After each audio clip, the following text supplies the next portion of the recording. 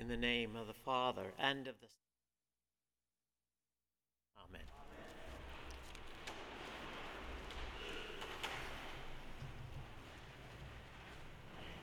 The British composer Edgar Bainton was a one-hit wonder. His contemporaries were all the great Victorian composers of the late 19th, early 20th century. And there isn't an English-speaking choir of any substance, worth its salt, of any denomination that hasn't sung Bainton's biggest hit. In fact, if you Google Bainton, you'll get 150 hits, and 147 of them will be the one anthem that he's remembered for, and forget all the symphonies and other things that he wrote along the way. And that one anthem will be, "And I saw a new heaven and a new earth." And that text comes from the book of Revelation, which we have this morning. "Then I saw a new heaven, and for the first heaven and the first earth had passed away, and there was no longer any sea.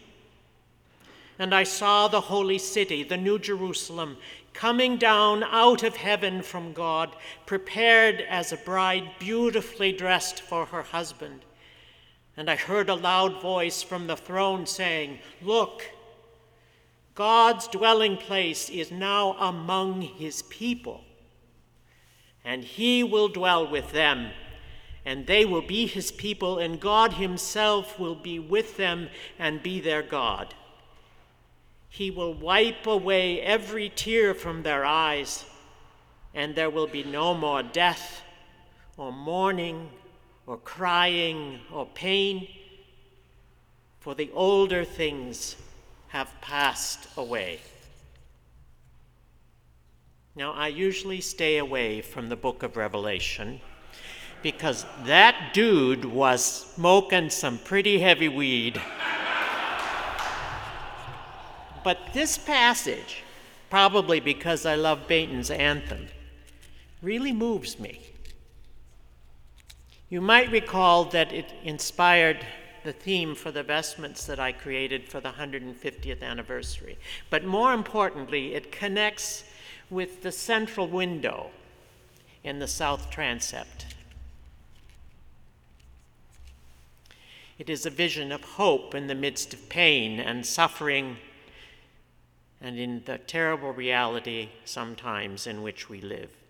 The reality, in this case, of a black man hanging on a lamppost on which the street sign reads, "Bigot and Greed." And behind the mystical language of John, there is a recollection of creation, that time when all things were in order, and there was no sin in the world, and the garden was plentiful, and all creatures were happy. And then came evil into the world, the image in the upper window, through Adam's sin. And humanity has inflicted suffering and pain ever since. And God has been greatly grieved. And God tried to purify his creation by sending a great flood. But he saved his creatures by telling Noah to build the ark. And in that flood, the world was made fresh. But we know the outcome. The outcome was that humankind reverted to its old ways. And then God tried through the prophets to redeem the world, but humankind didn't listen. And then God tried through his Son. He sent his own Son, but we hanged him on a lamppost because he threatened the way we viewed the world. But God was not daunted. He raised his Son from death on the third day so that we might know that God's love for us is stronger than humankind's greatest fear, the fear of death, oblivion, isolation, separation from God, and meaninglessness. And this is the great mythical story. And I mean myth in its true sense, not as we've perverted it in contemporary language to mean something that's untrue, but meaning not literal, but expressing in metaphorical language truly human experience.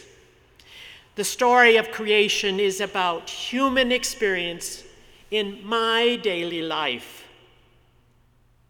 When I'm hurt, why I hate. When I commit sin, why I feel isolated. When I face illness and death, I am frightened. These are the realities that we share as human creatures. Loved by God, we have trouble comprehending and afraid to believe what he has promised us. And that is exactly what the apostles felt when Jesus appeared to them after the resurrection. The myth continues, and the world continues to be subject to the evils that humankind imposes on itself. And that is the great truth behind the myth. But the other part of the myth that we easily forget is that God continues to show us a better way. And the myth carries that great and wondrous truth. This is why I connect with this mystical vision of John. Look, God's dwelling place is now among his people, and he will dwell with them. They will be his people, and God himself will be with them and be with their God. Even to the end of time, God will not give up on us.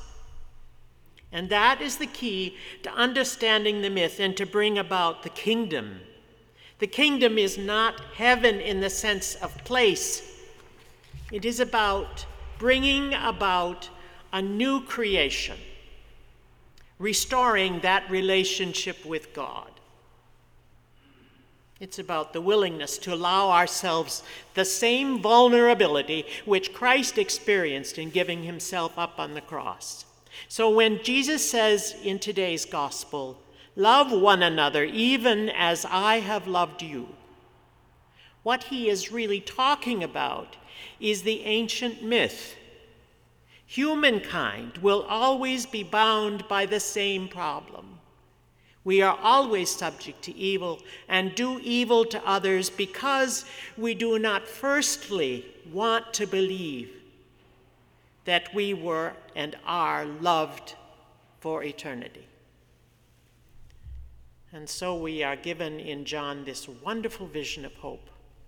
And I saw a new heaven and a new earth, for the first heaven and the first earth had passed away, and there is no longer any sea.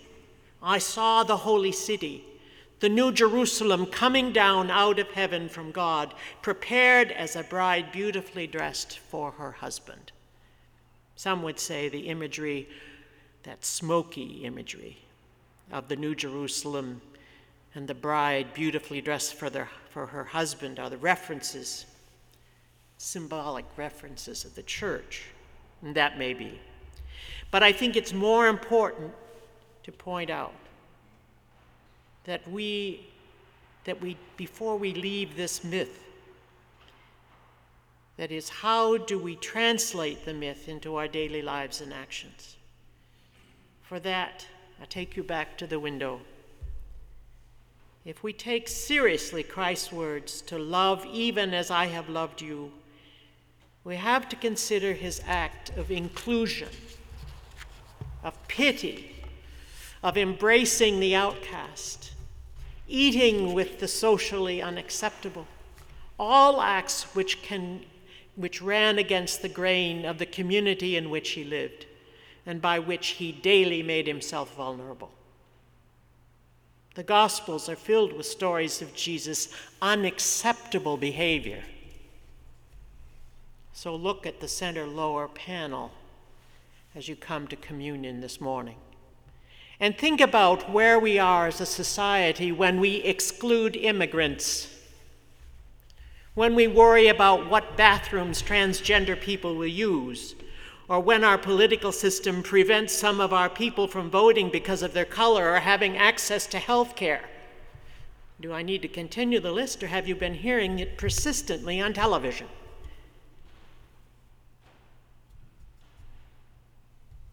How do we usher in the kingdom? It only happens when we are willing to accept that we are loved firstly. And to do any less than to believe all humankind shares that abounding love is to deny that very principle on which our faith is founded.